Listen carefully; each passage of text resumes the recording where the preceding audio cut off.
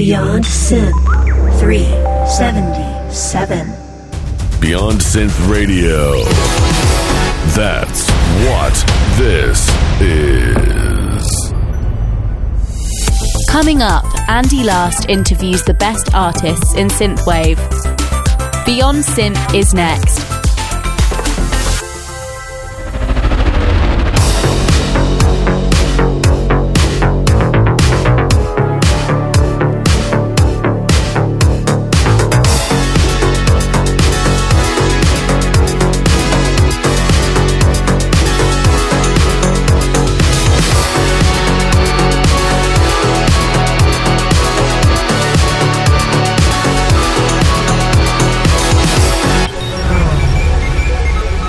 Hey there, welcome to the show. This is Beyond Synth. I'm Andy Last. I host the show, and today we are going to be chatting with all the damn vampires. And we're going to go to that in just a second. I just have to say, I know we haven't done any of the commercial breaks in a little while, and that's where I was throwing the Patreon thank yous, and I got to hire that guy again to read all your names in a cool, deep voice. But in the meantime, I would just like to say a big thank you to all the people who support Beyond Synth on Patreon and on PayPal. That's patreon.com/BeyondSynth. And I would like to say that Electromechanic has upgraded his support.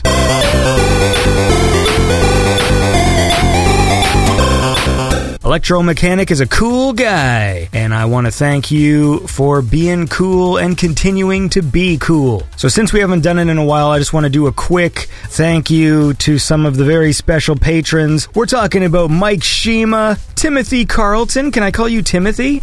You know, my computer says Timothy now. Then, of course, there's Mike Erdahl, Johnny Five, Hugh Hefner, Ken Giroux, Forged in Neon, Randy, Restless Nights, A Star Apart, Honeybeard, Rachel Buchelman, Sarah Buchelman, Alex Seligson, Brandon Decker, Your Friendly Neighborhood Raccoon Petey, Bob Newmark of the Cargo Cult Luau, Neverman, Hampus ML, Dinner Dog, Will Lowe, Joshua Winter, and, of course, we'll never forget the immortal Chris Celaya Lane. It's been a while since I've read the names like that. It's weird. I feel weird. Anyways, thank you all for supporting the show. So let's listen to an All the Damn Vampires track, and then when the track is done, I will be in conversation with All the Damn Vampires. So I would like to listen to one of the tracks from the album Retro Future Soundscape. This is Rainfall on Holograms by All the Damn Vampires.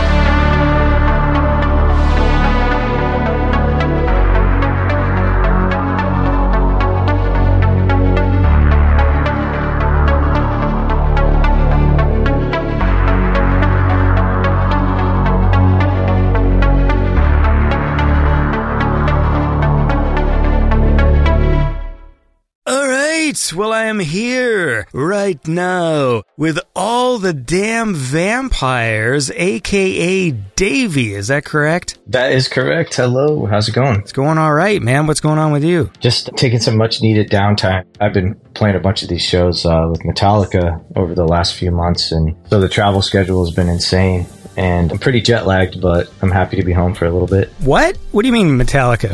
Sorry, just to be clear, and so the audience is aware of this, I never do any research. All I do is I listen to the music. So I go through someone's Bandcamp or whatever, and I listen to all their songs, and I pick the ones I want to play throughout the show. And then in this particular instance, I also saw that your name is Davey, and that was the extent of my research. So what's this Metallica business? Well, right now, my day job, quote-unquote, is I do the backing vocals and keyboards for a band called Five Finger Death Punch. Five Finger Death Punch? Yeah. It's like fast and loud, right? Yeah, that's a good way to describe it.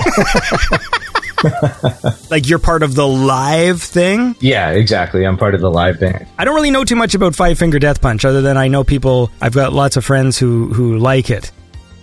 Is that like a full band, or is that like a guy and then he assembles like a live crew for the show? Like I literally know nothing. Yeah, so they have a full band of 5. If you look at the promo images and stuff, like those are the guys. They have had rotating members throughout the years, but for the most part, yeah, it is just that core band. And then live, I'm doing the harmonies with the vocalist and playing a little bit of keys, doing some production stuff. And basically, I joined them because I used to play in a band called Korn, and I was the keyboard player live for Korn. Wait, what? Yeah, I played for them for a while.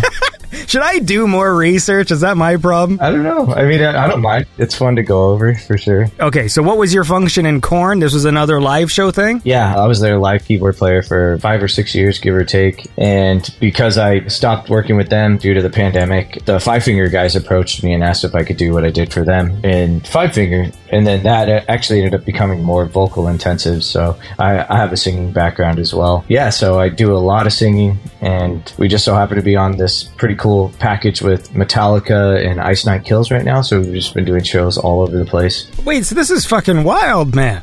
Yeah, that's my crazy. That's my day job when I'm not doing all the damn vampires. Wait, so how did you start doing the live keyboards with Korn? I was playing guitar in a lot of death metal bands and touring with different bands. I was out with a band called Avenged Sevenfold. Dude, I have a buddy in his car. You are listing all the bands that like my good buddy would always play when he was driving, and it was so loud, but his car stereo had a lot of treble, and I remember it like it hurt my ears a bit because he turned it up like really loud, and it was very trebly. Yeah, literally every single thing you're saying is like, hey, my buddy listens to that fucking stuff, and like, anyway, go on. Sorry. Yeah, it's just a crazy journey. Like I've always been involved with like touring music. I played guitar mostly in a lot of metal bands, but being out with Avenged, I met the Korn guys and we connected. A couple of the guys in the band and myself had the same faith, so we connected on that particularly and just became really good friends. And because of that, at some point they needed a keyboard player, and the keyboards in that band are basically like a combo of guitar and bass sub live, so like it's covering everything. So they're doing like effects, fieldy slapping, you still have the sub, you still have some of the grain and the thickness that most bands would use like backing tracks for. So it worked out really well. Yeah, just by default ended up being with them for a very long time. And somehow I keep getting asked to do keyboard-related things live. So I'm always just sitting up there on stage looking at the guitar players, like envying the fact that they're playing guitar on stage, because I do miss that a lot. That's my main instrument. I'm going to disappoint any listener, anyone who's out there right now who is a fan of Avenged Sevenfold and fucking Korn and Five Finger Death Punch, because I'm so ignorant to that whole scene. Like, I basically know it because my buddy played it in his car really loud. So I have no relevant questions to ask. It's like, someone's going to be mad at me. They're going to be like, oh, you didn't even ask about fucking Steve or whatever the lead guy is. I wish there was a Steve. Could have at least asked about fucking Steve. I don't want anyone to be mad at me. So you're doing a tour with Metallica right now. So tell me a fun thing about Metallica so people listening aren't going to be mad. Because the rest of this conversation is going to be about synthwave. So yeah, well, actually, okay, I can actually combine synthwave with Metallica right now. So during my time with Korn, Fieldy couldn't do our tour in South America, so Robert Trujillo, who is Metallica's bass player, had his son, who was 12 at the time, but like a bass prodigy, come out to fill in for Fieldy and play bass. So Robert was with us, his son Ty, and we were going all over South America together. So we developed, a pretty cool, just talking throughout the years through text. And I remember somebody put up like an April Fool's article that looked realistic that Metallica was going to put out a synthwave album. Oh, right. And I was so stoked when I saw that. I was like, what? I was like, because, that's what I do. Like every time I talk with any of my musician friends or in the background of these metal shows, I'm talking about synthwave, or they're talking about how they got into synthwave listening to my stuff or whatever,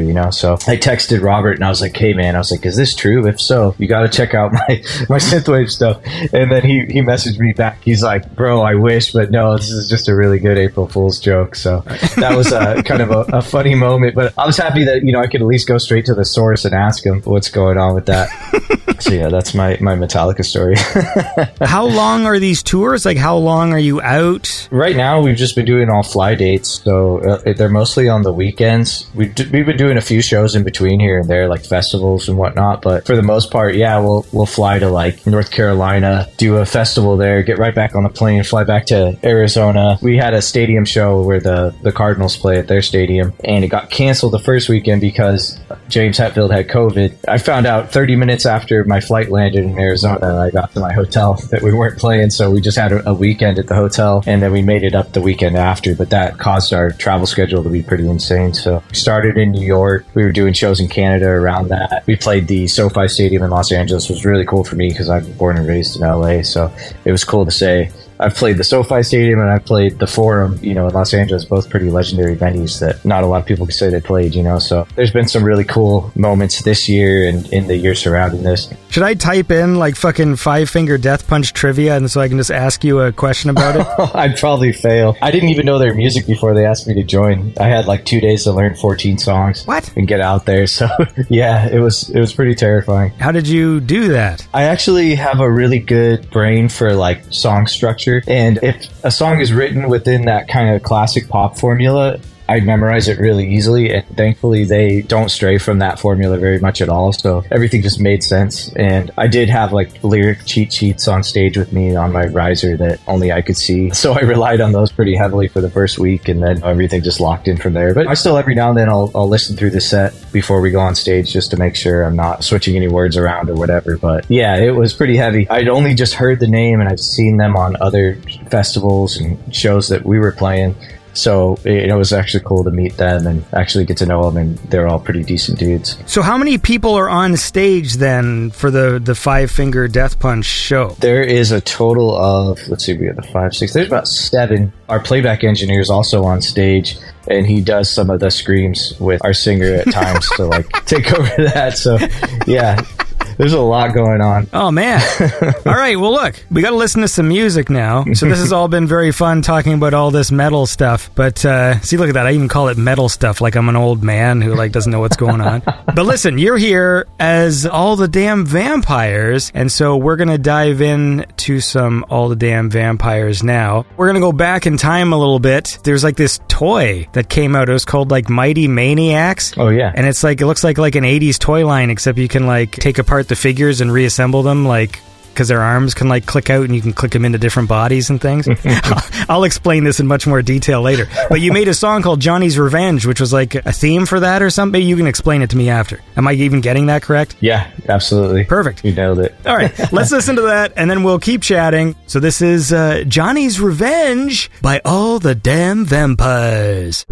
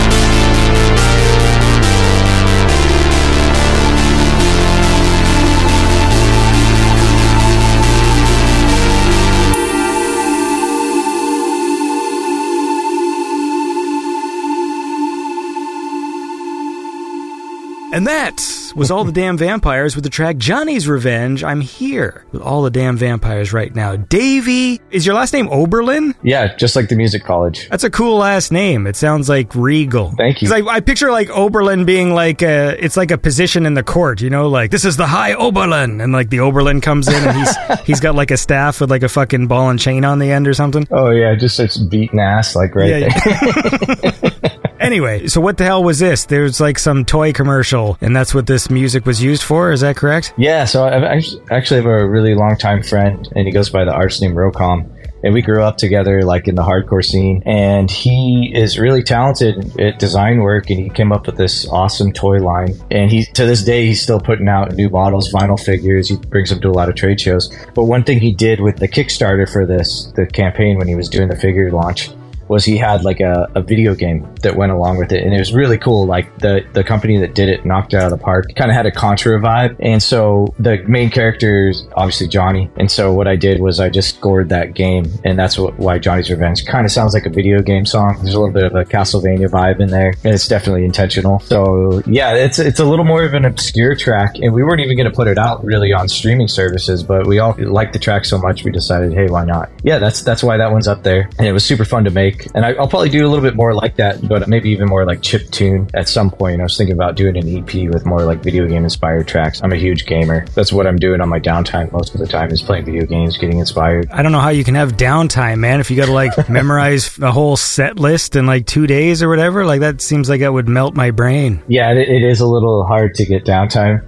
I think people think I'm over-exaggerating, but yeah, it's a pretty insane schedule, so I just try to do as much as I can. I keep my hands in a lot of different things, and I definitely could spend an additional hour talking about all the various projects I have, but I won't take this off of All the Damn Vampires too far. Hey man, it's all good. As I said, I don't have any questions, so this can go anywhere. What are you playing right now? Are you playing anything good? Yeah, I'm kind of overloaded myself with like all these new releases, so I got Baldur's Gate 3, I was playing Remnant 2, I just got Starfield, because I also have an Xbox along with the PlayStation. And then I also just got a new Nintendo Switch with the new Zelda game that came out. So I have all these games, and yeah, I get to play them for little spurts of like 30 minutes here and there, but I get a lot of inspiration from them. I always walk away wanting to like write music or do more art. So, you know, it's useful, and it's a tax write-off for me because it's like research and development, you know, so I'm just racking up all these games. I think someone told me I could write off my music purchases, right? But like, because I technically buy lots of music for work, although I don't actually do my own taxes, so I don't know if that works. Right. Because I do pay someone to do that, because I'm just horrible with numbers and forms. Like, it really... Oh, same. It like steals my soul in like a cartoonish way. Like if you throw a form in front of me, it could have like one question and I just fucking shut down. Like I just can't do it. Oh, thank you. I'm exactly the same way. Even when I know the answers, and like right now we're getting fucking, well, not audited, but like we claimed a small expense. We moved recently, and then my tax guy was like, oh, you can claim the moving expense. You know, I'm like, okay, we got the U-Haul receipt or whatever. And now like the fucking stupid government is like making us explain that expense. Wow. And it was like literally like 800 Canadian dollars, which means that even if that write-off goes away, then we're probably gonna owe like $70 or something to the government. You know what I mean? Like it's such a waste. Yeah. But you have to fucking refill this form again. And then my accountant's just laughing. I'm like, yeah, I just moved too, and I claimed fucking 30,000, and then he doesn't get dinged, but then we get dinged for like fucking $800. Like it's so stupid. That's crazy. And now I gotta fill out a form, and the form is literally just repeating the information that was in our other form. I'm just looking at the screen like, fuck you, I'm so mad at the government. It's like, fuck you guys. Oh my gosh. I'm glad that we have that in common with our governments, though, like just the ineptitude and them trying to squeeze out whatever they can. Like I got robbed in Bakersfield 2018 or 19. Some guys followed us from the corn practice space and stole my duffel bag out of the car while we were away. And there was a computer in there that had like just priceless amounts of work on there, you know, and stuff that I had backed up and couldn't back up as well. So long story short, I went crazy. I used to Find My iPhone app and went after the dudes and got them caught. The cops came, they got arrested and did time, and they got ordered by the court to pay me a pretty large amount of money.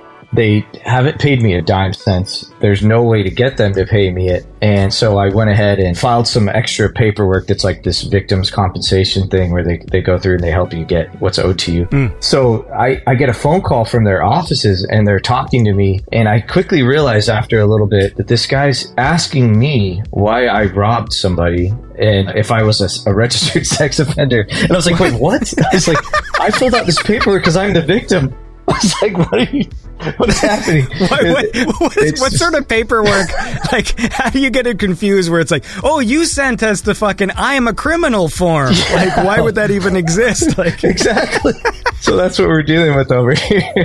It's horrible. Like, there's so many other fish to go after in terms, especially like for my particular problem, maybe like the tax stuff. All these people, like, you know, spending lots of money with all these extravagant expenses, and then like we get dinged because it's just like, are you sure you claimed fucking $50 in cell phone charges? I'm like, are you kidding me? Like, even if this expense goes away, I will owe you $2. Like, the wage that employee is being paid to phone me is worth more than what the government is going to get from me. Yeah, exactly. I got audited one year. I'm not ashamed to say it. I don't make a lot of money, okay? I'm one of those people who's always sort of lived below my means, and I've just been very lucky. One year I made like nothing. It was just a bad year because I was always doing freelance work, video editing and stuff like that. And my wife always has like a proper job. She's a responsible person. And so I'm the sort of like the goof on the side who's like, hey, maybe I can make a living fucking doing video editing. And then I make like fucking $5,000 and like she makes a proper wage. So one year I made $10,000, which is nothing. Again, I've got friends who work in the oil field who will come back and be like, oh, I made fucking $250,000 this year. And I'm like, buddy, I don't know if they're saying it to impress me, but like, hey man, I made fucking 10. Like, so fucking, what are you talking about? Give me your money. What happens is the more money people make, they just end up buying more stuff. So it's just like, so I bought an $80,000 truck. I'm like, okay, like that's more than I've made. And anyway, so the problem was I got audited the year I made nothing. Like for some reason, the computer dinged me because it seemed like an oddity. So some guy came to my house and spent an entire day going through my fucking receipts for that year and all this stuff. And and at the end of it, it turned out it was some dumb thing where I couldn't claim my phone line as a business expense because it's not a cell phone. It was some stupid like niche rule where if you have a business, you have to actually be physically paying for a second line if you want to claim it as a business expense. Wow. And I thought, oh, if you have a home phone line and you use it for business, you just claim 25% of it or whatever, you know, and say like it's partly a business phone. Yeah. Anyway, so that didn't work. So I ended up owing the government $100. And that guy spent all day at my house, which means that his wage for that day was more than the government got from me, and he traveled like 2.5 hours from another place to come spend the day doing the thing. So he got fucking travel expenses. Anyway, sorry. Sometimes there's yeah, it's just the logic. I mean, even with like the U.S. government, if you think about the budgets we have, and there's like a gross amount that's just missing, and they account for that. They like pad for that, but then they'll go after somebody if their Venmo has like more than $400 on it or something, you know, or some transaction. It's insane that, you know, what they're prioritizing. It's like they're only prioritizing what serves them, you know, and yet they work for us. So, but I love whenever it's just in giant numbers. Yeah, and they accounted for there was a missing fucking $1 billion in whatever assets, and they just move on. And I'm like, exactly. Wait a second, a missing billion? Yeah, hold on here. Like you could have told a small town, none of you have to work ever again. Yeah. Like you could have this fucking utopia town with that fucking money. Like, what are you doing? Exactly. Anyway, okay, listen. We gotta get back on track. Let's listen to another song and then we'll recenter. But again, the audience is gonna be so mad at me because it's my fault when we go on these tangents. They already get mad at me already all the time, and now it's just like, you got a guy who fucking plays with corn and you're talking about your taxes?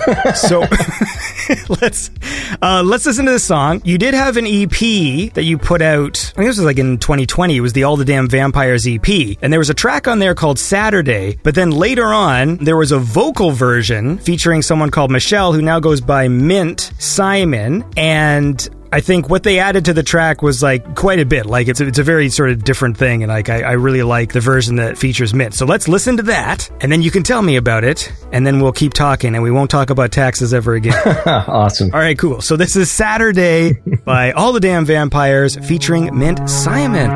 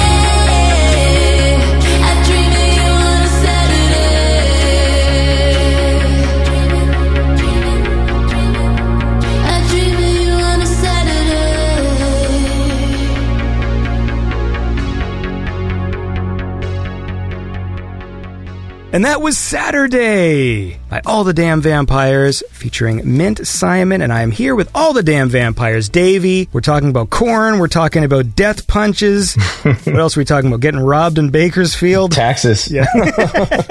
So what's the story of this one then? Because you had that first EP and it was instrumental tracks. Then there was the version that Mint sung on. So how did you meet them and how did that work? Yeah, so Saturday kind of was like the culmination of everything I was trying to put into this project, the overall feeling of it. So I was sitting down and I think I'd just gotten some new software and I heard some sounds I liked. And shortly after that came the track, then the name and what I was thinking about. So Saturday just seemed to fit because I loved Saturdays as a kid because I could watch my cartoons and, if I was lucky, I might get to go to Toys R Us and pick out some toys or something. And then the weekend would be over and I'd have to go back to school and back to reality. So there was always kind of that sadness that came with it. So there's a little bit of that tinge of sadness in there.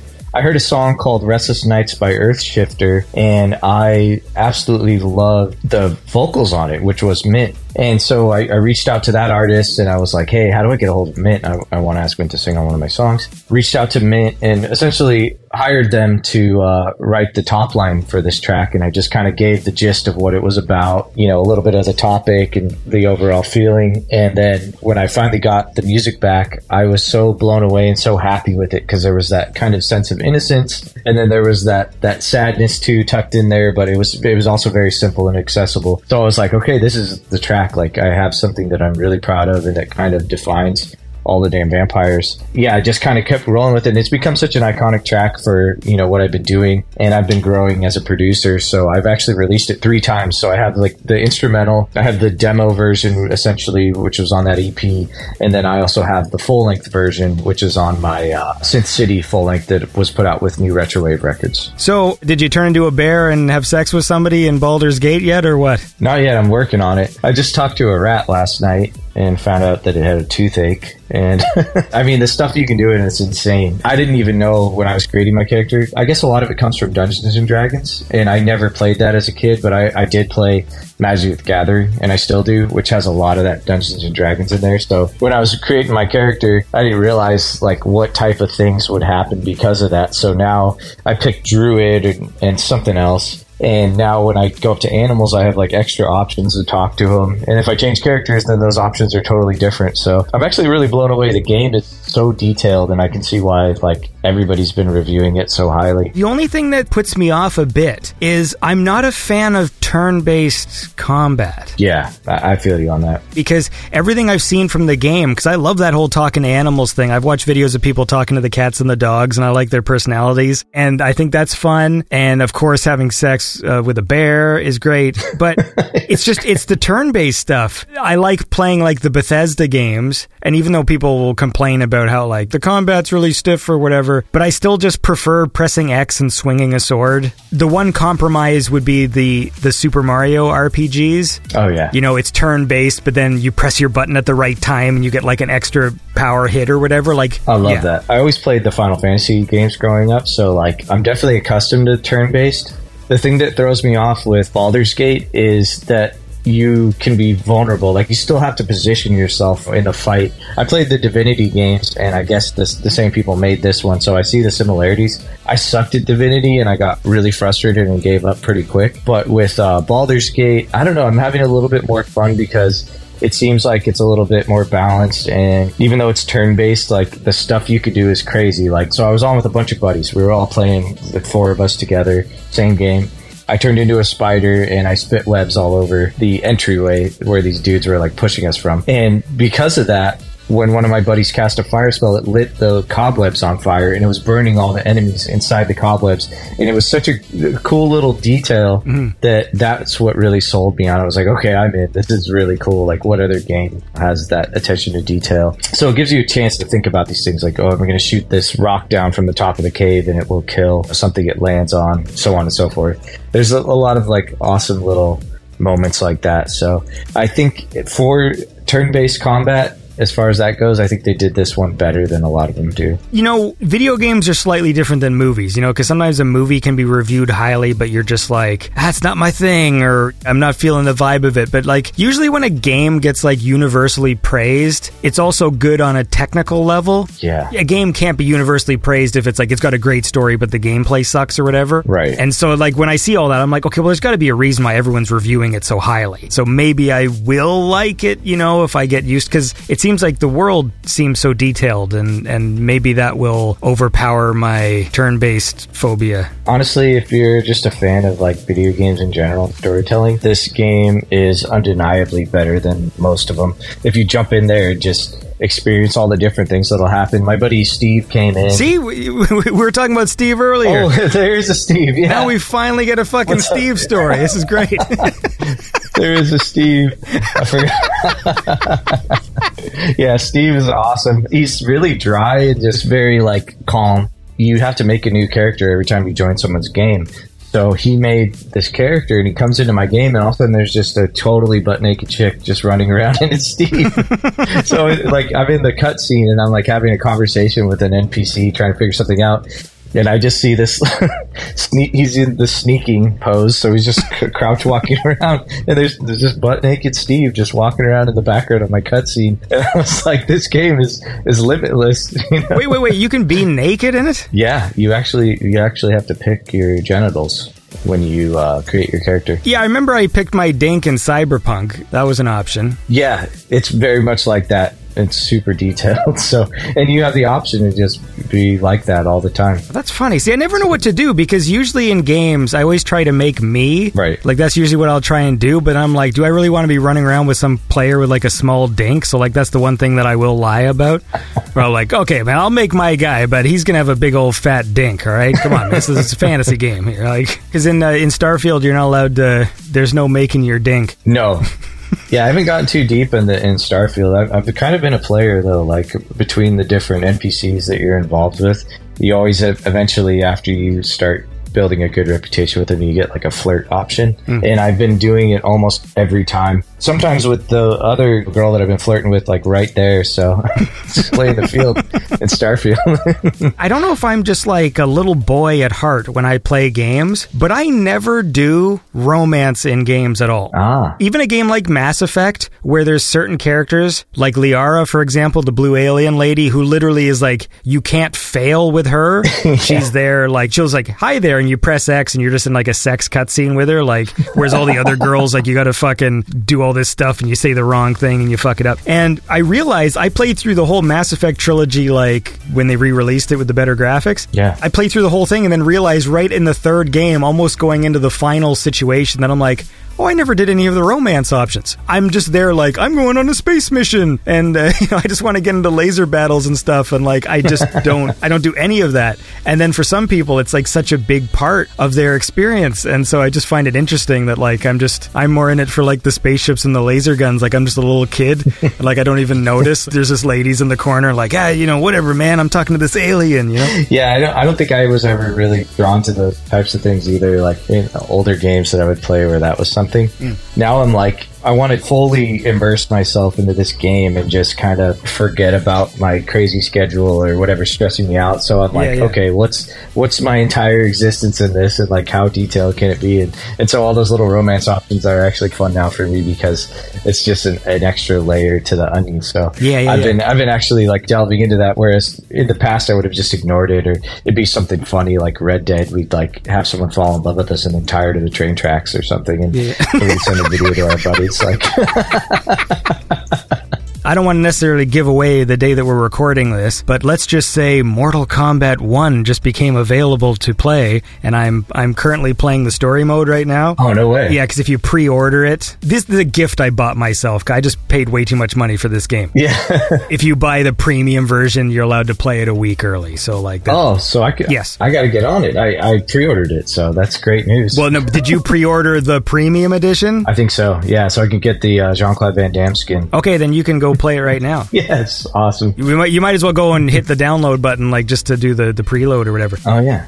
So I'm a huge Mortal Kombat fan. I'm not necessarily a fighting game fan. I'm just a Mortal Kombat fan. Like, I've always just loved the story of that game, and so I always buy them right when they come out and play through the cinematic story mode. Yeah. And of course, this Mortal Kombat game, they've like changed the timeline. Right. And so everyone's got like different stories. I'm about like, say, maybe like 2 hours into it. Is it awesome? It's good so far. Okay, great. I can't wait. My issue is, like, I'm a big fan of the ninjas, and in this one, they're sort of reintroduced as kind of like good guys, and they don't have hoods on. Oh. So they have like kind of ponytails with their mask, and so I'm just hoping to Christ that there is going to be a costume option where I can put them back in their traditional ninja suits. I'm so glad you said that. I was thinking the exact same thing, because I remember when Mortal Kombat 3 came out, I was so mad that they messed up Sub-Zero, and then I think they realized it and did the classic version. If I could ask Ed Boon any question, I have to ask it in the most respectful way, because I have to be like, listen, man, I'm a fan. Believe me, I bought all the games. You got lots of money from me. What was up with the character designs in Mortal Kombat 3? Because something happened. Something must have happened behind the scene, because I still like Mortal Kombat 3, but the characters were weird in that one. Yeah. They killed Johnny Cage. Scorpion wasn't even in it, like not until the Ultimate version. And then Sub-Zero was just like this dork with like fucking spandex tights. Yeah. And with like the stupid line on his face, and then Shang Tsung looked like a goof, and Stryker was in the game, and like there's just all these things where you're like, what were you guys thinking? Like, what was this? It was bizarre. Listen, we gotta we can talk about this more, but we gotta listen to some more music. So I want to move ahead. You did this EP with Yota, which is a fun little thing. It's like a 4-track EP, but they're all good songs. So I would personally like to listen to the track Tame You. Yeah. So this is All the Damn Vampires and Yota with Tame You.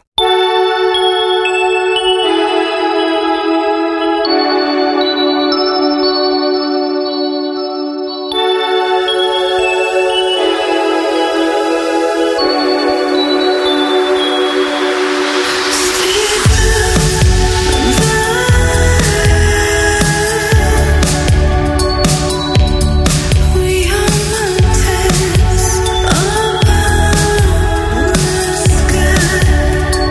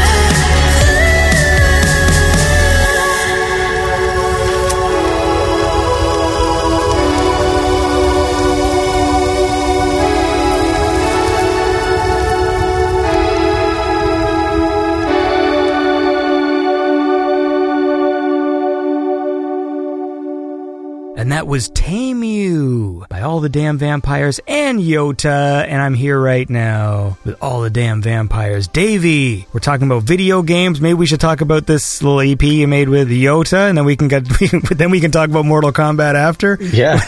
Yeah. As you could tell, I could go on forever about any video game, but Mortal Kombat's specifically a close one to my heart. But no, so the Yoda EP, I kind of have this habit of, if I like an artist and I want to collaborate with them, I just reach out, and sometimes I get lucky, and that's kind of what happened with Yota. Like, I do a lot of the Spotify recommended radio, so I'll pick a song like a Time Cop 1983 or FM 84 song I like, and I'll make a radio station around it, and then that's how I find a lot of new synthwave and artists and stuff that I wasn't aware of, or songs. And Yota's stuff started coming up, and I was like, oh man, such a cool voice. It's just really unique. So yeah, I think this was like right at the start of the pandemic. So I was doing all these hikes and stuff and just getting out by the beach. And I was listening to all this music, and I was voice messaging with Yoda about how we could collaborate. We both realized like we're big fans of Typo Negative and, you know, a lot of like 80s metal stuff as well. So there was like a way darker theme to that EP. And it's easier for me to write darker, like almost, dare I say, goth stuff. Like that just comes more naturally to me because of my metal background. So that was a really fun one, because up to that point, I think All the Damn Vampires was pretty poppy and bright. So we had a blast writing that, and we've talked about doing more. We had a really cool placement with one of our tracks, Don't Stop the Rain, in the new Terrifier 2 film. So I got to go to the theaters and watch the scene where they cut that track in, and there was actually a shooting at that theater later that night too, which was another experience. But yeah, so Yoda, we have an awesome time collaborating together, especially because we can kind of reach into that darker thing. And she's also in France, so our time zones are totally different, but somehow we made it work. Here's a question. How come Yoda can't just privately send text messages? She always sends voice messages, like on Instagram, like whenever I talk to her. And I'm like, why don't you just fucking write words like everybody else, man? All this fucking voice message shit. That's more of a personal thing. I feel like Yoda's always out and about or doing something with a bunch of people. So I feel like whenever you do get those messages, it's like her like multitasking or on her way to something else. Yeah. So I kind of envy like people in Europe, because they're always like, yes, I'll be back. I'm going on holiday in a week. And like they're always taking these like little chunks of like quote unquote holiday, aka vacation. I'm like, I've never been able to do that my whole life. Like I've been all over the world playing in front of millions of people, but I'm out there because I'm working, and if I get a couple days off to enjoy it, you know, that's awesome. But I've never really just taken a holiday or vacation. But I feel like in Europe, it's like part of the DNA out there to just do that from time to time, like easily and frequently. So they do have there's a lot of vacation time, and then it's also just a very sort of cosmopolitan lifestyle. You know, it's always just like, oh, we're going out for drinks and we're having wine and cheese in a fucking cafe or whatever, and I'm always just like, what am I doing? I'm sitting in a chair playing fucking Skyrim. Like, I mean, like, I don't know. Like, that's what I'm doing. Yeah. Trying to have sex with a bear.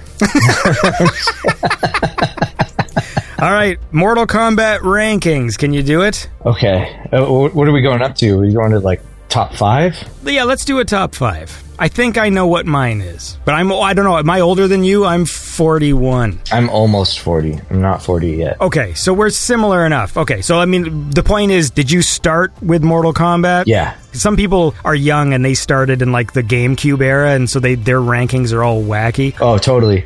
Yeah, no, I actually would walk down to 7-Eleven with my cousin so we could play Mortal Kombat. So I'm definitely of the era. Like, It blew my mind the first time I ever saw it. So I would have to say, okay, if 5 is like the lowest, I would probably say Mortal Kombat 3 would be at 5, because I do like 3. I like the combo system. I love the music. A lot of the levels and the stage fatalities were cool. They brought the cyber ninjas in. So that's up there at 5. I'd say 4 was probably Mortal Kombat 11. I thought it was fantastic, but it just felt a little cartoony at times. They started getting a little wild. At 3, I would go with 10, because they brought in like the X-ray fatalities. It was 10, right? Not 9 that introduced the X-rays? 9 was the reboot. Okay, so yeah, once they brought in the X-rays and the real polished graphics, I was like, okay, this is cool. This is the new generation. It feels right. In the second place, I would say Mortal Kombat 2, because I just loved Baraka. I loved the sound design. There's just that really iconic shape to the blood at that point, and the acid pit and the ceiling spikes. I thought it was really cool. But number one just definitely has to be part 1, because like that game blew my mind. If you could see my school paperwork at that age, I was drawing Scorpion and Sub-Zero all over everything. I still do. Yeah, I made my own pit of spikes. I mean, that's my favorite design. Yeah, when I do interviews, all my margins, like I have a little lined piece of paper in front of me. Yeah. And I just draw Scorpion. Totally. It's the best. I love it. Like, I would draw Scorpion on everything. I made a pit of spikes, my own, like, homemade pit of spikes, and I took like all my G.I. Joes that had the little rubber bands in the center that snapped. So I would impale them because they were like half bodies, and I put them on the spikes and Sharpies, and I made this little like fighting arena with my own pit. And they also came out with Mortal Kombat G.I. Joes at the time. Do you remember those? They were like the same exact physical molds and models of the G.I. Joes, but just Mortal Kombat characters. I still got them somewhere. Like in my garage, I have a box with like all those old figures, and I'm sure there's some of them are valuable at this point. But yeah, I was obsessed with Mortal Kombat and the music. So the part 1 has to be number 1 on my list because of just that point in time that it just woke me up to it. The reason why I love Mortal Kombat, it was always like the cinematic aspect of it, where the old games, you really saw the influence of like the 80s movies. They were like Big Trouble in Little China, fucking like Enter the Dragon, the American Ninja movies. Like it was very like that Western Hollywood sort of aesthetic. So it wasn't like necessarily inspired by like the Kung Fu movies that inspired the American ones. It was very much based on like the American ones. Yeah. And so it had this sort of vibe, and the music had a particular vibe, and I always loved the fact that they were real actors digitized. And so I keep on waiting for the technology to get to the point where I just want a new Mortal Kombat where they simplify everything almost and just go for like super photorealism. Yeah. Make the game look like you're watching a fight that someone filmed on like an iPhone or something, but like make it look real. Totally. Maybe even tone down the violence, because, like, to be honest with you, I like that Mortal Kombat is gory and that you can kill someone at the end of a fight, but there was always sort of a silly campiness to the violence, that even when people took it so seriously at the time, where it was a big deal how violent it was, when you go back and play MK2, it's like Monty Python style violence. Yeah. It's not offensive, and it's simple. Like, the fatalities are just fucking knock someone's head off, rip someone's arms off, and now I just feel like with every game, they keep on trying to, like, up the gore factor, and so now the fatalities are just like, in a weird way, I don't like them as much in the new games because the camera angle switches. So all of a sudden it's like you're just watching a movie. Like it doesn't look like it's happening in the fighting frame. Yeah, you said it. In Mortal Kombat 11, the things I liked more was there was these like brutalities where if you did the right move at the end of the fight. Oh, yeah. And those to me were like, this is what the fatalities should be. That's been my opinion on the fatalities for the past little while. I feel like they're too much now. Yeah, I agree with you. I think it's like when you watch all these Marvel films and the entire world is constantly blowing up at all times, it just kind of desensitizes you. You no longer see this as like grand or anything. It's just kind of like, oh wow, there's a bunch of computer generated imagery going on. Yeah. And the old fatalities, like to this day, my favorite fatality is still just Sub-Zero's head rip. Like that was my favorite, and that did the trick, and it was like shocking, but it was like, you know, still kind of cool. You know, those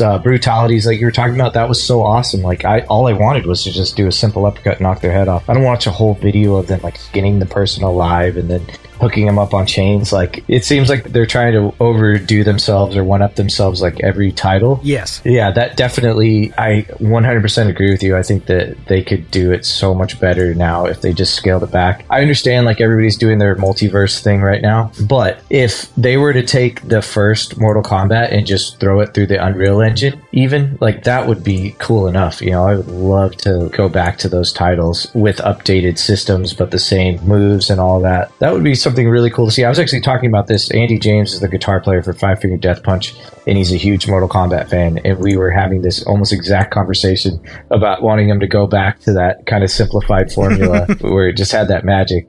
To me, what always set Mortal Kombat apart from the other games was they were all cartoons. Yes. And this one was real. Like, it was real actors. And so some of the fatalities they do now, I wouldn't want to see them done to photorealistic. Because even now, the graphics are really good, but they still look like computer graphic characters, right? Like, they don't look real. They look very good and like high-quality CGI characters, but they still look like CGI characters. Yeah. I would love it to be photoreal, simple, go back to like the original characters and exactly what you just described. It's like, and the music though, the music as well. Yes. Because I did a show with Dan Forden, and he was talking about almost like the prog rock roots that he was inspired by when making the music. And the original Mortal Kombat, they have a particular music style that he made that I really like. And they sort of went away from that. Like, I know whenever I boot up Mortal Kombat 11, like the title music is like the background Game of Thrones score music. Like it doesn't have the same feel as the classic games with like the weird Asian influence, like karate movie done with electronic instruments and fat bass lines, like the fucking bam, bam,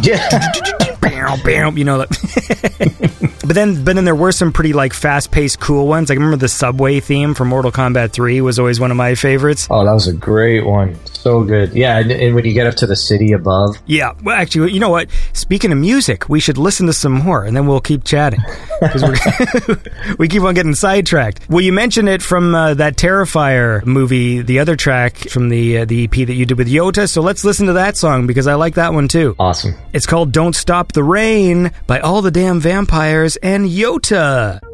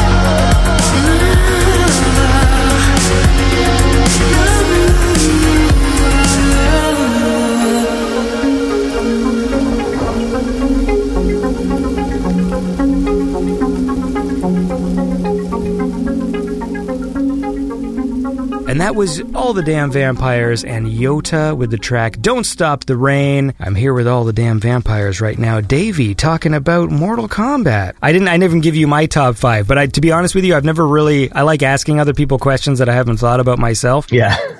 I think Mortal Kombat 2 is the top for me, and I say that because I also remember being blown away by Mortal Kombat 1, and I think Mortal Kombat 2, in the history of games, is one of those sequels that to me just was like, they just topped it in every way. And you very rarely get that. It looked better. It had more characters. They had more finishing moves. The sound, like, you know the sound of putting a quarter in Mortal Kombat 2? Oh, yeah. I just remember the arcade, just that echoey chime is like one of my favorite, just like, shing. I just remember thinking Mortal Kombat 2 was just so like, it sounded so like beefy and like the characters felt bigger, even though when you look at it now, I think they're pretty much the same size. And I remember seeing a friendship the first time made me laugh my head off, fucking Liu Kang when he does the disco dance. Yeah. I just was just like, it was so funny to me. So I say Mortal Kombat 2 is probably my top. That's the one I've played the most. Usually it's the one I always go back to if I'm playing on an arcade emulator. Like the first game I test is always MK2. Like I still have all the moves memorized. And then I think I go MK9. Okay. Which was the reboot, Mortal Kombat 2011, because that to me is like the ultimate roster, right? What I loved about Mortal Kombat 11 was like, because after those weird kind of 3D ones on like the PS2 era, and I remember I didn't quite like the character designs in those games, like they looked very cartoonish, and like Deadly Alliance and Armageddon and those ones. And so I liked when Mortal Kombat 2011 came out, I loved like, oh, they're going back to like realistic character proportions. And then the roster of characters was just all the classics. Like that's just all that was. There was none of those new stupid characters they invented in the 3D era. Yeah. Because they invented some bad characters in that era. Like, oh my gosh, was it Bo Raicho? Yeah, Bo Raicho sucks. Fucking, who is the guy that looked like the Village People? Oh yeah, I know exactly what you're talking about. He sucked.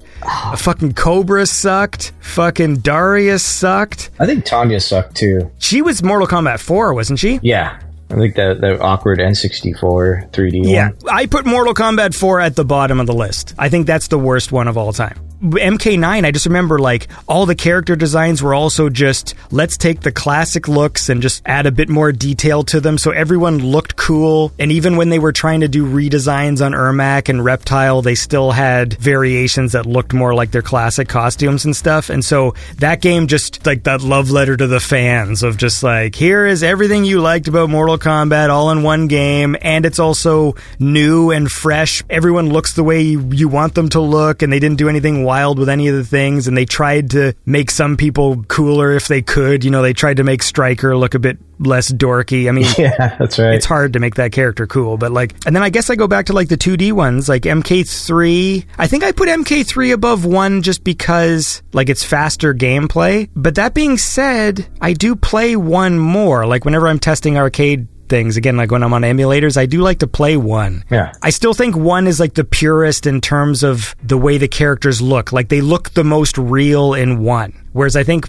part 2 and 3, they start to do more kind of Photoshop sort of touch-ups. I agree. Yeah. Whereas like part 1 feels like it's just straight, like we took the frames from the video, put them in the game, and that's the way it is, you know? And you can almost see like the video grain on the characters. And so, yeah, that's all I have to say. I like that list. I think it's totally respectable to put 2 at the top. I think I would put 2 at the top as well if I was just going from the standpoint of just the upgrade and how much cooler it got. But I'm mostly thinking of those moments as a kid where it was the first thing I'd ever seen like it, you know, with that video. I forgot, there was a name for it, how they captured the characters. There's a few games that did it, like the shooter games and stuff. And the music in 1, just the use of those instruments and the menu select screen. My whole life I've had the menu select screen for Mortal Kombat 1 music in my head. Yeah. And it just comes to me occasionally.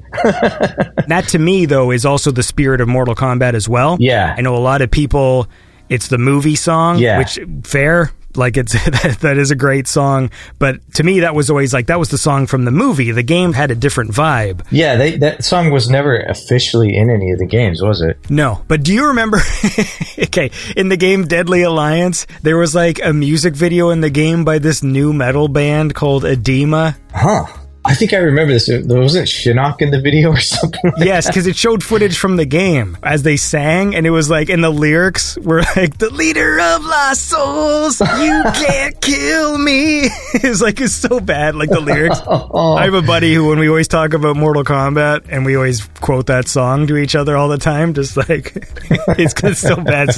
The stupid lyrics, and the fact that the video was like just them, there was the band on a green screen, and then they just inserted them into like video game, like the arenas and stuff. It's like, yeah, like Goro's cave or whatever. I love that. That's so good. I back that. Like, even when the Dawkins did Dream Warriors for Nightmare on Elm Street, like, I think that's so great. I would go back to that era gladly. Like, just really corny themes that were over the top. But, you know, when it came out, nobody was like making fun of it. They're like, yeah, this is badass. I wish that kind of vibe was still around so we could have more fun. But now it's like, everything's so like dissected and serious. You can't have fun with it. You got to be cool. Yeah.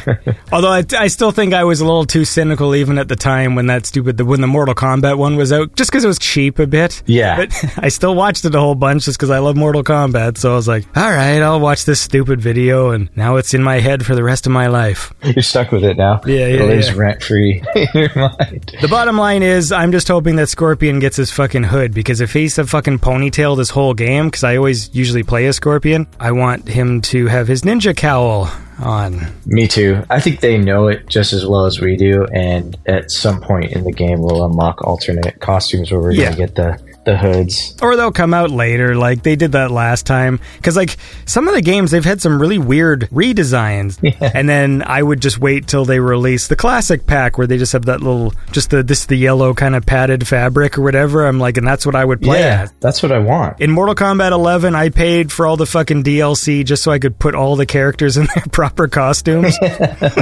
I'm the same way. I would sit there for an hour just going through the cosmetics and like customizing them all to be aesthetically pleasing for me. Yeah. You know, even when they did the Justice League, I think, game where you could be like Batman and Superman, they had so many cosmetic options, so I just went like crazy with it. Yeah. But they give me like 80 alternate masks. I still go back to the old one because, like, that's just... Anyway, you should have fun though. Like, it's a good game so far. Now they're into like the multiverse shit, so it's even more complicated now. It's great. I'm definitely playing tonight. It's probably started downloading, and that's like the best surprise of my day was that would be available, because I was wondering, like, when is this out? When am I actually going to play it? Because I'll pre-order stuff when I'm on the road, and I'll just totally forget about it. Yeah. Come back to my PlayStation, and I'll just see it pop up, and I'm like, yes, I forgot I did that. See, this show is useful for something. Look, it's also useful for listening to cool music. So let's listen to some more All the Damn Vampires. Sounds good to me. So let's move ahead to Synth City, which you put out on New Retro Wave. This one had a few singles that you had released over the years, right? Yeah, exactly. There's a couple on there that had come out as singles. It was like a little slow trickle, and then this is just the culmination of an entire full length now with everything, the best of and new. So, yeah.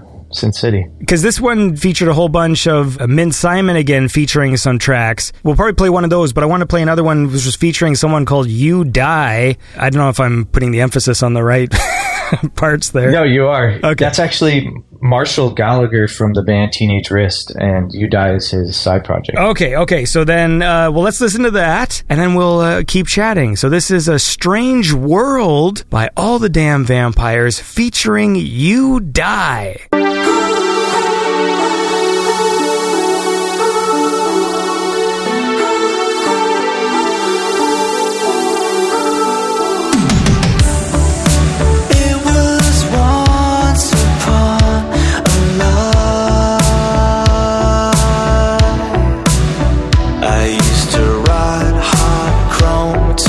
Pixel horizon, looking for my one true love. We grew tired of making time, so we packed our pockets full of gratification, thinking it would keep us young.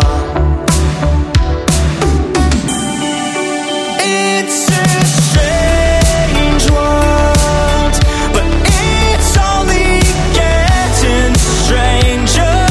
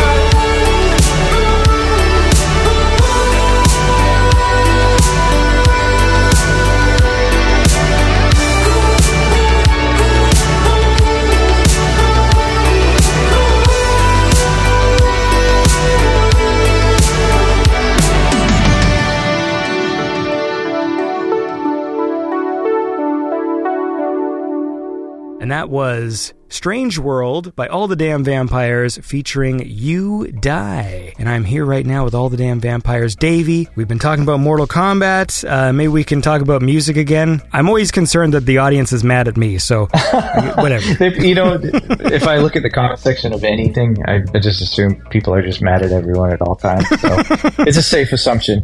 So originally, I was beginning to write the top line with Keith from the band Breaking Benjamin. So Keith and I were going through it, and we wrote the top line, and then we ran into some legal stuff with writers crediting and all that, and it just became too complicated, so I decided to move the track away, and I ended up doing it with Marshall, who plays in one of my favorite grunge alternative bands, Teenage Wrist, and he's got his own little synth project called You Die. So yeah, we put that one together, and it ended up coming out so cool. And it's a really unique track stacked up against all the other songs on the album. I think it's just got a really cool kind of Tears for Fears vibe, and I had a lot of fun with that one, so I'm super happy with it. Why is Keith so complicated? And why is Marshall so simple to write a song with? Because of Keith's attachment to Breaking Benjamin, they're a bigger entity with a bigger team. So anytime he puts his name on something, there's somebody else that he's contractually obligated to, and it ends up becoming more political than just an easy collaboration. So right, okay. It was such a bad time to have to deal with anything like that because I was in between tours, and I was like, dude, I just got to get some music done. So it's like, we'll collaborate on something in the future. And then releasing it with New Retro Wave. Yeah. How'd that come about? That was actually really cool because New Retro Wave to me was like the MTV of like synthwave and retro wave music. Like, they were doing really good. Their YouTube channel was awesome, and I feel like people just look to them. Like, whatever release they come out with, it's taken seriously in that space, and people want to hear what they're doing. So it was kind of a goal of mine to release something with them and develop that relationship. I was put on their radar with the Saturday video. So when we finished that, New Retro Wave premiered it, and we obviously put a lot into that one with the budget and whatnot. So it was pretty satisfying to get it in front of, over 1 million people. So that kind of started the relationship. And then when I had a full length ready, because the guy that runs New Retro Wave, he doesn't like to put out EPs. He likes full lengths. And so I was like, I don't have any EPs coming up, but I do have a full length I'm working on, and I'd love to put it out. So yeah, he took really well to it, and we put the release together. And I do believe there are some vinyls that are going to be printed with that Sin City album. Those will be on Bandcamp and on the New Retro Wave store. So I'm hoping to do more with them. I really like the platform, and I do believe they picked up some of the other cool synthwave related YouTube content that was coming out and added that to their brand as well. So yeah, I don't know. I just really enjoy New Retro Wave's brand and what they're doing with YouTube especially. Yeah, I get it. So look, man, what else is going on in the life of Davey Oberlin? What are you up to this month? So I've got most of October's, so I'll be going to like Universal Horror Nights, doing a little Disneyland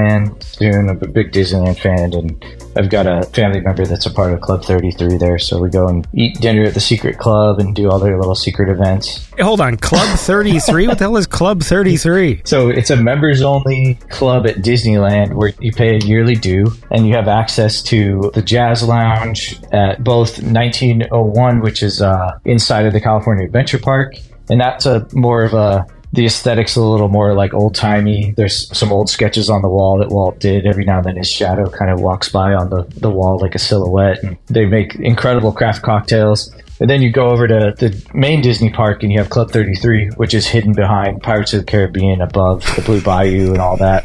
And they have an amazing restaurant in there. And you get like a whole, 4-course meal where they bring you. It takes about an hour or two to do the full dinner there. But then they also have a jazz lounge in the front of that you can just stop in for drinks. I think it's one of the only places you can buy alcohol inside of Disneyland. California Adventure has alcohol, of course, but I don't think you can buy it anywhere else in Disneyland. And then you can get food there. The paintings all come to life. There's holograms above the bar that appear. The old jazz musicians are in a painting. Every now and then they disappear from the painting, and their instruments are floating above the bar, and their holograms are playing. So it's just a really cool experience. Like, if you're a big Disney fan, getting to see 33 is kind of sacred because you have to be invited or be a member to actually step foot inside of it. And they do their own merchandise and everything. So yeah, it's fun. And then what they do for the members is they have private experiences. So the Haunted Mansion has the portrait hall where you see all the different weird portraits with, the different people that have passed. And then you have the sculptures that follow you as you walk So they locked that off for the 33 members, had a big dinner with the Imagineers, the people that are designing the art and the lore of the Haunted Mansion. And they gave them an opportunity to submit their own origin stories for like the Hatbox Ghost. And then they made them desserts that were the floating woman's head in the orb. I think her name's Miss Leota. So they actually made an edible dessert that was that glowing head in this orb. And so they go like above and beyond for the members and do all this really cool, crazy stuff. You think I would have heard about this? So it's like the Magic Castle. You got to be invited and then like you need to go with a member. Like, is that sort of like the same kind of vibe? Yeah, very much so. It's totally like the Magic Castle. Do you know someone who can get into the Magic Castle? Yeah, I actually go a couple times a year. I'll go to the Magic Castle. I have a few friends that are magicians there. We also have another friend that's like a member. You sound like you got like a lot of fun over there. I try. Going to all these fucking secret places and touring with Metallica and shit. That seems like fun. Yeah, I do have a pretty interesting life. I think one day I'll put it into a book. But I'll need somebody that I can sit with, that I can, like, they can remind me of these stories I have and then put them onto paper. Well, I mean, it seems pretty good. Here's what I do. I wake up really groggy at about 8 a.m. and then I have to drive my kids to school. And then I go back into the kitchen thinking, now I can play games. And then the kitchen, there's just dishes just like stacked out of the fucking sink. And it's like, oh, I got to do dishes for the next hour.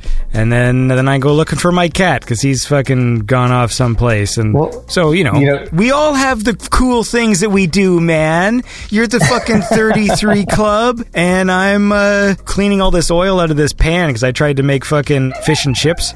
Oh, that's a tough thing to make at home. Yeah, and it turned out okay, but whenever you, like, deep fry something in your own house, the whole kitchen just fucking smells like cooking oil. And then all the dishes are covered in oil, and it's like such a pain. So today I was just fucking cleaning just all these fucking pots that were just full of oil. And all for just the fish and chips. The satisfaction for that, like, 15 minutes that you're eating it, and then you got to do, like, 2 days worth of kitchen cleaning. You know, the thing is, it is true that, like, when you eat out fast food, it is nice that it's just made for you, but everything's so expensive now, and when you have, like, kids and, like, a family, even, like, fast food isn't, like, cheap anymore. Right. Because even if we, like, let's go to McDonald's, it still ends up being, like, fucking, like, $70 because, like, everyone's got to eat. Yeah. You know, it's fine if it's just you, because I love Wendy's, and if I just go for just me, then, yeah, it's, like, fucking, like, $14, and I have, like, 4 burgers and, like, a drink and all this other stuff, but then the second the family's involved, all of a sudden it's fucking $60, and I'm still eating the same amount of burgers because, like, I'm not eating their food. What am I saying this for? I guess I'm trying to justify that I made fish and chips at home. Well, honestly, I miss Wendy's. Like, I used to love their spicy nuggets, and they had this little, like, bacon cheeseburger. I think it was like a $1 or something. Yes, the junior bacon cheeseburger, man. It's the best. Yeah, that's it. So I actually, like, started developing, like, food allergies, I don't know, maybe like 12 years ago. I figured it out when I was in Europe. I was getting, like, really sick and my stomach was bloating. I found out I was really badly allergic to wheat. So that took, like, so many things out for me. Even, like, Del Taco, which I loved, even their meat has, like, wheat cut into it. So I couldn't have, like, just Del Taco, like, hard shell tacos anymore. So I've had to dramatically change my diet, and it's like a double-edged sword because on one hand, I'm way healthier. Yeah. On the other hand, I miss so many things. Like, I can't just have, like, a regular burrito because I can't have the flour tortillas. So dude, I try to find, like, ways around it. To actually expound on what you're saying about destroying your kitchen, I went through this phase where I was craving the Taco Bell bean and cheese burritos. So I found these, like, really good gluten-free tortillas, not like the crappy ones that fall apart or taste like almond or coconut. Like, these were, like, pretty much legit. Whatever chemical they put in it was amazing. But, like, and then I bought the Taco Bell refried beans, and I bought their mild sauce, and I got us all on, like, Amazon. And for, like, a week or two, I'm just making these giant Taco Bell bean and cheese burritos, like, pretty authentic. And I was so proud of myself, but it was a mess every time. You know, it would take me like 20 minutes to get a single burrito. Yeah. But it was so worth it. Now that you're saying this, I'm starting to think I actually might have some kind of food allergies as well, because I've never been allergic to anything really in my life. But then lately I've noticed if I have, like, alcohol, and, like, I had to cut out beer a while ago because, like, I just noticed, like, I drink, like, 2, and then I would start to just feel sick. Like not even buzzed or anything, like just my stomach, right? Yeah. And then lately, I seem to have like acid indigestion a lot. I feel like I didn't do anything weird, but then I go to lay down for bed, and I'm just like, why the fuck do I'm like fucking chugging Pepto? And I bet you I have a fucking food allergy, god damn it. Oh, yeah. I don't want to cut out Junior Bacon cheeseburgers. Dude, you know what's crazy for me? The realization of it started with beer. I would drink like a Blue Moon or something, and I would get incredibly sick to my stomach, and then I would have the worst acid indigestion and heartburn. And that's because like Blue Moon is just like a high dose of wheat, basically. It's a wheat beer, you know? So that was how I started realizing I had a problem. Not to mention like I was like a fit guy, but my stomach was bulging out. Dude. You know, and then like I would just get colds really easily and stuff. Like, oh no, do I have a fucking food allergy? So what do you go for a test? Like how do you figure it out? There's a couple ways you can do it. You can go do a test, and those are pretty accurate from what I understand. They'll just see if your body's reacting a certain way. Or you could just do something like a Candida cleanse, where it's basically an elimination diet and a gut reset. You just completely reset yourself. You just clean out. You do this Candida cleanse, rebuild, and then you start introducing these things that you suspect you might be sensitive to, and you'll notice immediately. Like I did the cleanse, and within 2 weeks I had lost 8 to 12 pounds, and my stomach flattened out, and then I was just feeling amazing, but my stomach would be growling at night, and they call it Candida cravings, because your Candida wants wheat, it wants dairy, it wants processed sugars. So when that's out of there, it's like it's dying, it's starving. So it was incredible, like just immediate change. And then at the end of it, I started introducing things again. So I had a beer, and after a couple sips and it getting into my body, I started getting stomach cramps, and my stomach felt like somebody was just grabbing it. And I was like, okay, I can cross that one off. It's definitely like gluten. And so anytime I'd accidentally eat gluten and I knew it, I would get sick. I would get like a rash on my face. But at least I knew for sure that was the thing. And then the other thing was dairy. I started introducing that, and then my skin just got really itchy, especially around my face. So yeah, it just was a process of elimination, but it was actually really easy to do. You just have to be on a very boring diet for a couple weeks while you do it. But yeah, it changed my life.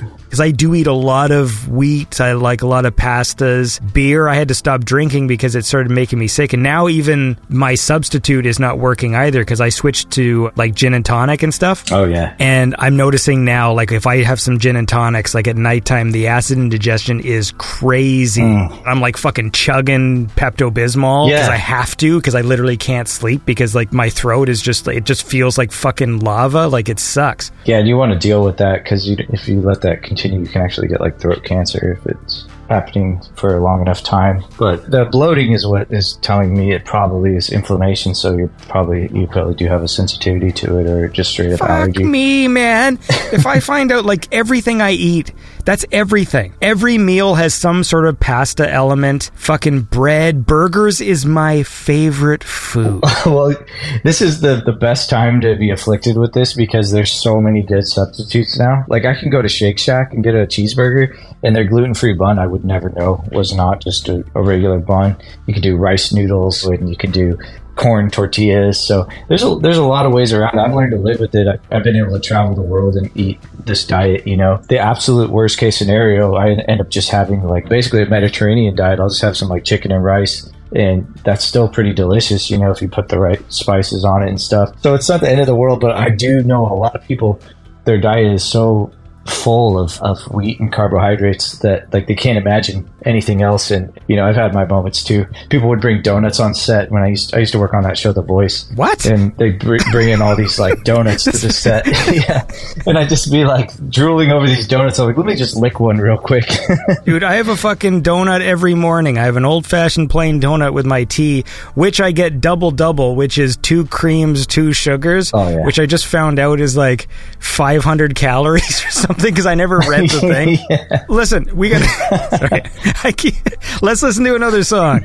I want to go to Retro Future Soundscape. Yeah. And you got a cool song here called Lords of Lo-Fi, which I like a lot. And I want to listen to that one. Is that cool? Absolutely. All right, let's do it. This is Lords of Lo-Fi by All the Damn Vampires.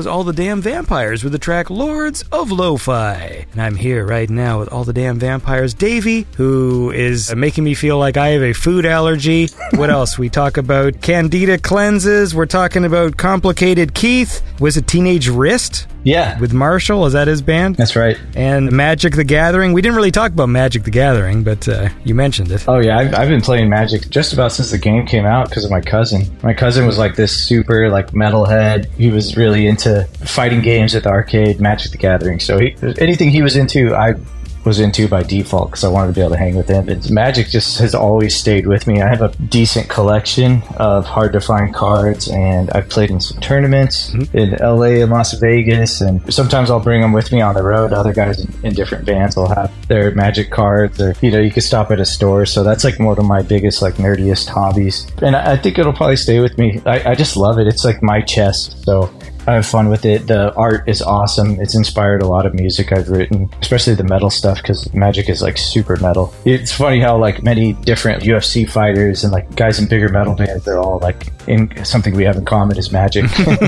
Even Post Malone, actually, he spent like $2 million on one of the Magic cards that we were all trying to find. Yeah, I saw that clip. That clip always pops up. There's always Mr. Beast, some girl who does React videos, and she sucks, and then those are the worst. That was the third one. It was just Post Malone and Joe Rogan, and just a fucking Post Malone. I bought a $2 million Magic card. Now I'm taking time out of this interview to talk about a thumbnail I saw.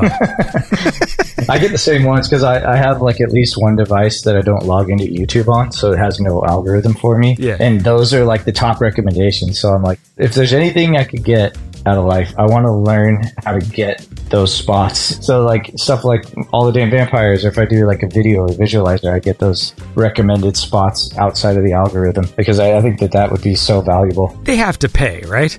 They have to. Yeah. I get that Mr. Beast gets like 1 billion views, literally posts a video, and then it already has like 1 million like within the first second or whatever. So right. I guess that counts for something. But then sometimes you'll get recommended something that doesn't really have that many views. And I'm like, why is this?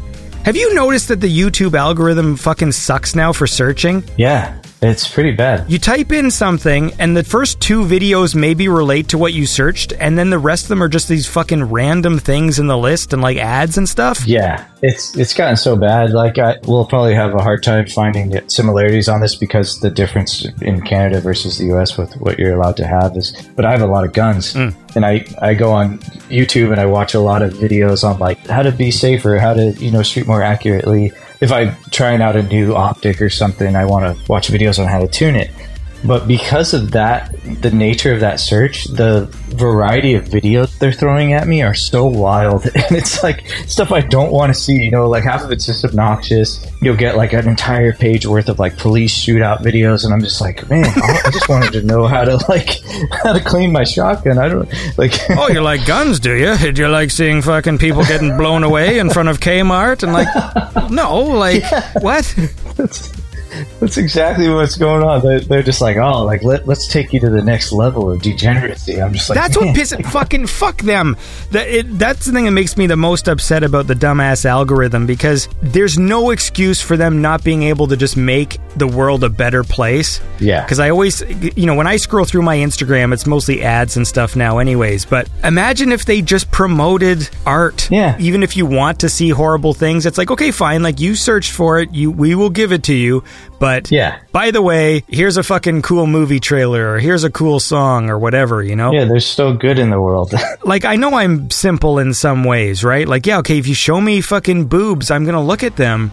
But it bugs me because it's like cheating. Yeah. You know what I mean? Where it's just like when they go, they get you to stay on their channel if they show you things that are really salacious that, like, you'll get addicted to the platform. I'm like, yeah, but, like, showing me boobs is cheating. Like, it's not even clever. It's not even like, oh, we used all your interest against you. It's like, you're a guy. Of course I'm gonna fucking look at boobs and bums and things. Like, yeah, like, here's... Like, I could be in a building that's burning down, and if that flashes on my screen, I'm gonna stop and look. I have to. It's like, it's just cheating. It's like when people say, oh, they got all this information on you, and they can give you these direct searches. I'm like, yeah, but you don't need any information on a guy. Because, like, you just fucking show a boob, and, like... Very simple. Yeah. It bothers me because I feel like, okay, well, if your algorithm can do that, you have the power to also do so much good, and they don't. Yeah. It's just, here's a horrible thing that we know you'll be mad about, so you're going to stay here. And it's like, fuck you. Yeah. Oh, Those are like the Russian placed ones, but you know what Isn't your president so shitty? Yeah, I'm a real American. You know, it's just like, trust me.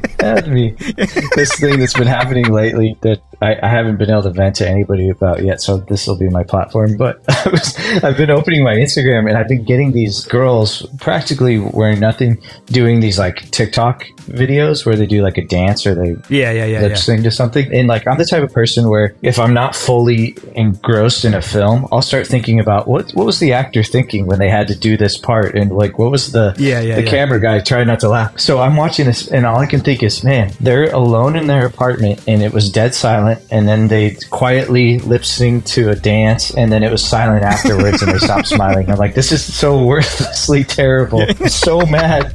Like, of course I'm going to look at that. I mean, I don't even know what the solution is, but what about just like, find me like the... Okay, this is horrible what I'm about to say, but like, find me the hottest lady scientist. Yeah. So then at least it's like, okay, well, you know you like pretty girls. What about one who is also really smart, who can like teach you something? Yeah. Instead of just fucking jiggling, going gang gang or whatever in front of you. Like, have someone like actually doing something... Some substance. And this also happens to be pretty, so that it, you know, it checks that box. Okay, you're a stupid guy. We know you're going to look at the pretty girl, but hey, this video is also useful. Yeah. But it's just, it's like they show you a pretty girl, but it's fucking dumb. Yeah. It's like, why did you create this? How much of your day is spent just quietly, shamefully, like pantomiming stuff into a camera? You must have seen those fucking, the influencers in the wild. I've seen it in person. Oh. Yes. I grew up in Los Angeles, and I still have to go back there. But right now I'm a little bit closer to the beach.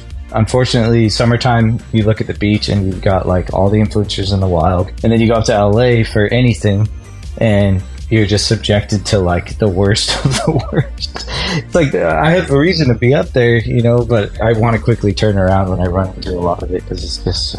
There's just a lot of like hot girl sitting at a restaurant table by herself with a phone pointed at her, like displaying her food and her cleavage. Oh yeah, or just these miserable boyfriends that are just sitting there being handed her phone over and over again to like film something. It's not bad enough to just like have him do it once. She has to get like just the right take, and there's no way this dude's ever going to nail that take. He barely cares, but like he's stuck. I've been that guy. I've had the influencer girlfriend, so I totally understand. Stupid. Well, listen, speaking of, I'm trying to do like a segue here. I was going to say, speaking of girls and diners, because you've got this song called Moments and Memories, and that's like the cover. Yeah. Was that AI generated? Okay, so I'm going to admit something a lot of people probably get pissed about, because it's a polarized topic right now, but yeah, that's 70% AI, 30% me. So I'm an artist. I've drawn since I was a kid. I even worked on Powerpuff Girls, and I have my own art line that sold out in the form of NFTs, which are totally just like dead now. But I use AI because it like helps me generate things that I can't do as well, like backgrounds and stuff like that. So yeah, when it comes to single art now, and I love it. I'm fully embracing the AI thing, and I think it's cool. And I always end up doing my own touch to it later. Even my little EP, Retro Future Soundscape, the story is me inputting sentences and then ChatGPT expounding upon my story and creating more. So I thought that was really cool, because it's like a neo-future thing. What I use a lot, which has been like one of the most useful tools in my life at this point, is the Photoshop generative AI to like fill in pieces, and like it works the way I've always wanted AI art to work. Yeah. I can just take a picture of myself at my desk and then go, put me in a tuxedo, change the window, and do the stuff. And it works so well that like I don't even really do Photoshop the same, like when I would come up with like stupid simple Photoshops for like Instagram and stuff. Yeah. Whereas like now it's so much easier to just be like, put a cigar in my hand. And then, you know, sometimes it gives me like a mutant hand, so I just keep generating until I get a good looking hand with a cigar in it. And I'm like, that looks better than if I fucking cut out a picture of a cigar on Google and erased around my finger and then put it underneath and added an extra layer for the top finger, you know, like, hey, look, let's listen to the song first. We'll talk about this after. This track is called Moments and Memories by All the Damn Vampires.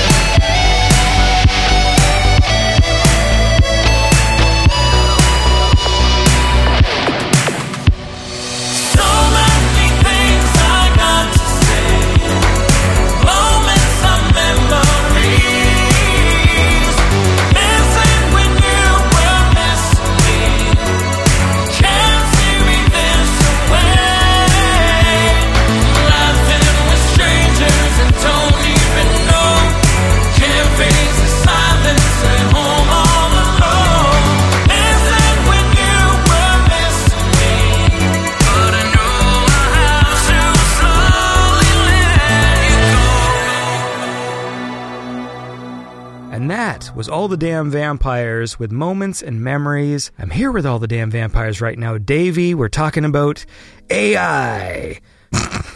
Yeah.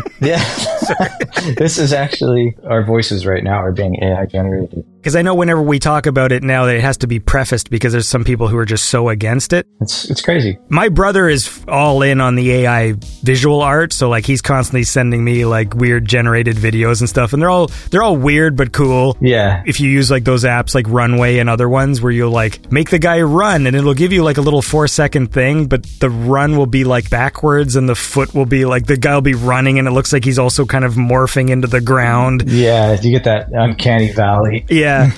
I think a lot of the stuff I see is cool. My only complaint is it doesn't necessarily excite me the same way as like real art, but I've seen a lot of really neat things like, what if this was an 80s fucking sci-fi movie? Oh, yeah. And there'll be a lot of really cool armor designs and things that the AI comes up with. And I look at it and go, that's cool. I would like someone to use that as the template for real designs, for real costumes, for a movie or something. That's what I was thinking too. I think ChatGPT is fucking awesome. The way that it can like spur creativity, the amount of time I've been blocked and I just go, fucking ChatGPT, just start this for me. Start this form. I remember there's like a letter I had to write to somebody and it was more of like business oriented and I just cannot do that. And I'm just like, ChatGPT, let's just say someone emailed me about fucking advertising rates. Like, how would I respond? And then it just gives me a little letter. And even if I end up changing 90% of that letter, the fact that it got the fucking ball rolling is what makes it awesome. Oh, it's priceless. I'm all in on the AI. I think that it's going to be scary at first because people will lose work, but the right user mixed with the right AI is going to create some incredible things. And, you know, I've negotiated a contract with ChatGPT that, like, got me paid better. So I wouldn't have been able to do that without like, legal counsel. So I think it's fantastic. We're at the verge of this new era, and there's so many cool ways. You know, like getting art done for singles and stuff, like that was an expensive process, especially for an independent artist without a budget. Like, the guys are asking a lot, and it takes time and you're waiting. And now it can be like, okay, I did this track on my computer in my space. I'm done. Let me get that single art done. I've got the whole package done the night I finished the song. You know, it's mixed, mastered. So, you know, why wouldn't I want to do that? And there was a video for my track with Ryan Rose, who's singing on Moments of Memory there. It's called Breaking Up. And I did a completely AI generated video with these guys that are these brothers, and they do pretty amazing work. And the video was so cool. It went with the track really well, and people were so stuck on the fact that it was AI. They were just sitting there like, oh, don't support AI. It's like, just watch the video, listen to the music, shut up. Like, you know. Yeah, people are just a bit reactionary to it, like, for sure. Yeah. 'Cause, I mean, like I said, I do feel less excitement for AI art, just like, yeah, you know, I'm more wowed by, you know, a real stunt versus like a CGI person doing a stunt. Yeah. But that doesn't mean it doesn't look cool. Yeah. I just feel like there's no point in fighting it. Like, these things, they can be really powerful tools to help artists. And like any tool, like, you still need a creative mind to get the most out of it. Like, so of course, you know, people on Instagram and TikTok like saying, you know, turn me into an anime character. Like, of course, all that shit looks the same, but those people aren't artists to begin with. And so just because people will be able to generate their own movies doesn't mean those movies are going to be good. Like, you're still going to need a compelling story and good writing, you know? Yeah, that's the difference. Totally. You still need a creative director, and I don't think AI has unlocked that part of itself yet, nor will it ever fully get to a point where it fully understands this creative direction and like target audience without just being completely formulaic and vanilla. So I think it's always going to be really important that you have the right person guiding it, like the AI whisperer, you know? And yeah, when I see people using it for these really cool things like, oh, Star Wars, if it was a Quentin Tarantino film, yeah, that stuff's awesome. And I want to see more of that. And that's the kind of stuff I'm excited for, because at some point people will be able to make full length films with just like a simple application. And if they are the right type of creative person, we're going to see some of the coolest stuff we've ever seen. Because I think the way that Midjourney and stuff can really capture the look, like, you know, when you say like make it like an 80s movie and then it really has the texture, like the way the lighting looks and stuff, I do find the people all almost look the same. Like, all the men have these like, really strong jaws and like googly eyes and high cheekbones and stuff. Like, I feel like there's still this sort of weirdness where they all also feel like every person feels like they're based on a person, right? Just enough so that it's confusing. Yeah. Where like I'll look at the picture and be like, that looks so close to somebody. Yeah, I can almost put my finger on it. You just made me think of something really interesting. I can't quote it verbatim, but somebody was putting in these certain prompts into AI, I think Midjourney specifically, and then somebody else was doing something in a different one. Yeah, Dolly. And basically they kept getting the same woman, and she kept showing up in these AI images, but not only was it the same woman, but she was really creepy. It was like she was like this ghost in the machine, you know, or like this boogeyman. I was like, this is cool, man. Like, let's see where this goes. I would love to see a horror film, you know, with something based along those parameters. But I thought it was so interesting because you have two different platforms, and they're generating this woman over and over again with these certain prompts. Like, what is it? What is she? Yeah. It's really cool and creepy. I did notice that from all of the Midjourney ones I would see. The women, they always had kind of high cheekbones and kind of googly eyes. Like, not googly eyes, but very these sort of prominent eyes where they would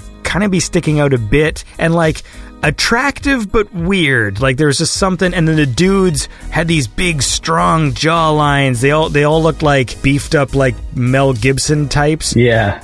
And where they have like these kind of square heads and these strong jaws and like muscular, because I'm referring to a lot of those, like, what if this was an 80s fantasy movie, and it's like the men always looked the same. There's always this like same guy, and I think the AI just has an idea of like 80s man. Yeah. 80s man, this has a fucking square head with a strong jaw and like big thick sideburns and like this sort of 70s kind of whatever. Anyway, that's where I wish I could just talk to it outright and just be like, hey, the guy is looking the same every time I'm reloading this. Can you just go with a totally different base here, please? Like, you know, I can't wait till it gets to that point. That's why I love ChatGPT, especially since the fucking YouTube search is so shitty now. I love that when I message ChatGPT, I ask questions in my own language. Yeah. Like, I'm not trying to find keywords. Yeah. It's been so useful. If you type that shit into Google, you get nothing. Sometimes, like, you're having a problem technically, and you're on, like, nerd forums for, like, 2 hours before you even know the right word to describe the thing you're trying to solve or the problem you have, and like ChatGPT just cuts that time out like that. Oh, it's insane. Yeah. You know what? There's a program, I think it's a Chrome extension. It's called AIRM, but it basically has thousands of pre-taught ChatGPT models.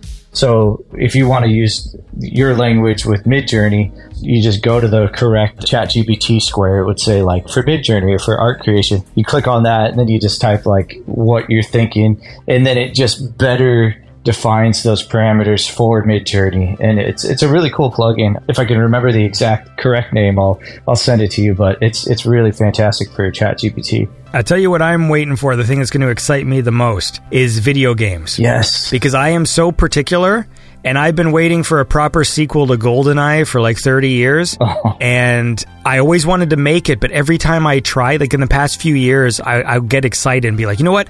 I'm going to try and learn Unreal Engine. Yeah. And then after like 2 seconds, I'm like, fuck me, this is so complicated. Like, I don't have a brain for code, and like every time I try and do something with a program, they're like, you don't even need to use code. It's all drag and drop. Then you go on YouTube, and the tutorial is like, anyway, you're going to want to use code. I know they say it's drag and drop, but it's really better to learn C++. I'm like, fuck you. Like, I don't have a brain for code. And so the day I can go into ChatGPT and just be like, listen, I want GoldenEye. I want it to fucking play properly with a fucking PlayStation controller. I want these characters to look like this, and I want fucking 4-player split screen, and I want bots, and I want them customizable, all this shit, and then I'm just going to say that sentence, and the computer's going to give me the game. Yeah. That is what I am fucking waiting for, is that. Oh, it's coming. I mean, even like Unity, when they introduced their 2D model where you can make these great like pixel art games, I was so like, okay, I'm going to just download Unity. I'm going to jump in there, watch some YouTube videos, and I'm going to be making my own pixel art games.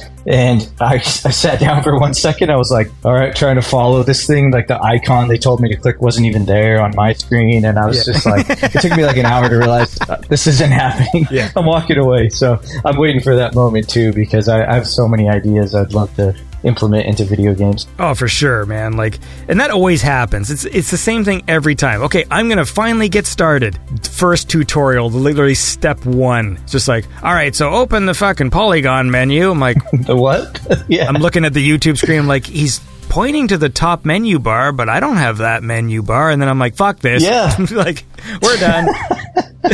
True story. That's exactly what happened to me. I was like, all right. I see now why they pay the professionals. Yeah. Oh, this is why video games take 8 years to make with a team of 400 people. Ah, yeah. I see. Or like when one guy makes a game, it's like 10 years of his fucking life, and you watch a documentary and it's like, anyway, my marriage fell apart, and I was building this in a fucking garage, and I had 3 hours of sleep for the whole year, and like, and then the game you made is like some Super Mario clone, like, okay. Exactly. It's like a smash hit, and then you get the news article, Slimy Bird's creator took his game off the store. When asked why, he just said he wanted his life back. I'm like, what? What happened when you released that thing? Like, you were... Yeah, no, it's fucking wild, dude. But listen, we should probably wrap up. Is there anything you wanted to talk about that we didn't talk about? It's worth mentioning, I'm working on a new track right now, and video for it as well, and it's myself, Pensacola Mist, and Andy James from Five Finger Death Punch plays a pretty sweet guitar solo on it. So it's a cool song. I can't say much more than that, but it's in the works, and I'll be releasing that hopefully around Halloween. So something cool, spooky, and retro for people to listen to and watch. Nice. Yeah, other than that, the full length is in development as well for the next All the Damn Vampires full length. So I'm stoked to get new music out, and I'm working on it, but I'm just having to fight with the schedule of traveling and all these shows, so it'll come, but I'm doing my best in the meantime. Nice. Well, that's exciting news for all the Damn Vampires fans. There's new music on the way, but Davey's got to play Baldur's Gate. He's got to play Remnant 2 and Starfield, and now he's got to play Mortal Kombat. He's going to have no time. That's right. To make this music, but we'll see what happens. I'll have ChatGPT do it for me. Yeah. You're going to get a wild song. It's going to be boop, beep, beep, boop, boop. All right, man. It was nice meeting you and nice to chat with you. You too. This was awesome, man. Thanks so much for having me on. I hope you have a lovely day, and maybe I'll touch base with you when I fucking beat this story mode. I almost feel like tonight I might just stay up all night, and my kids can walk to school. How about that? Yeah. Just like the old days in the snow. For miles. All right, brother. Well, have a great night. And I'll be on MK later myself, so we'll have to talk about that. All right. Well, take care, dude. You too. Thanks again for having me. And that was my conversation with All the Damn Vampires. Hope you enjoyed the show. I had a lot of fun chatting with him, and we've been just chatting back and forth about Mortal Kombat. So since we recorded that conversation, I did get a better costume for Scorpion, but it's still not great. It's like this weird, like, alien samurai armor. It's strange. And there was another costume where his head is on fire, but still not the classic ninja suit that I want. But you know it's coming, and they're probably going to charge me $20, and I'm going to be like, fuck you, is what I'm going to say to them. If you enjoy the program, consider supporting it on Patreon or PayPal. It helps us out. It helps me out, damn it. And that's all I got to say. So tune in next time to Beyond Synth, the best synthwave chat show there is. Beyond Synth Radio is produced by Andy Last. Check the show notes for more information on the musicians featured on the show. Beyond Synth is made possible by listeners like you. Consider supporting Beyond Synth at patreon.com/BeyondSynth. Thanks for listening.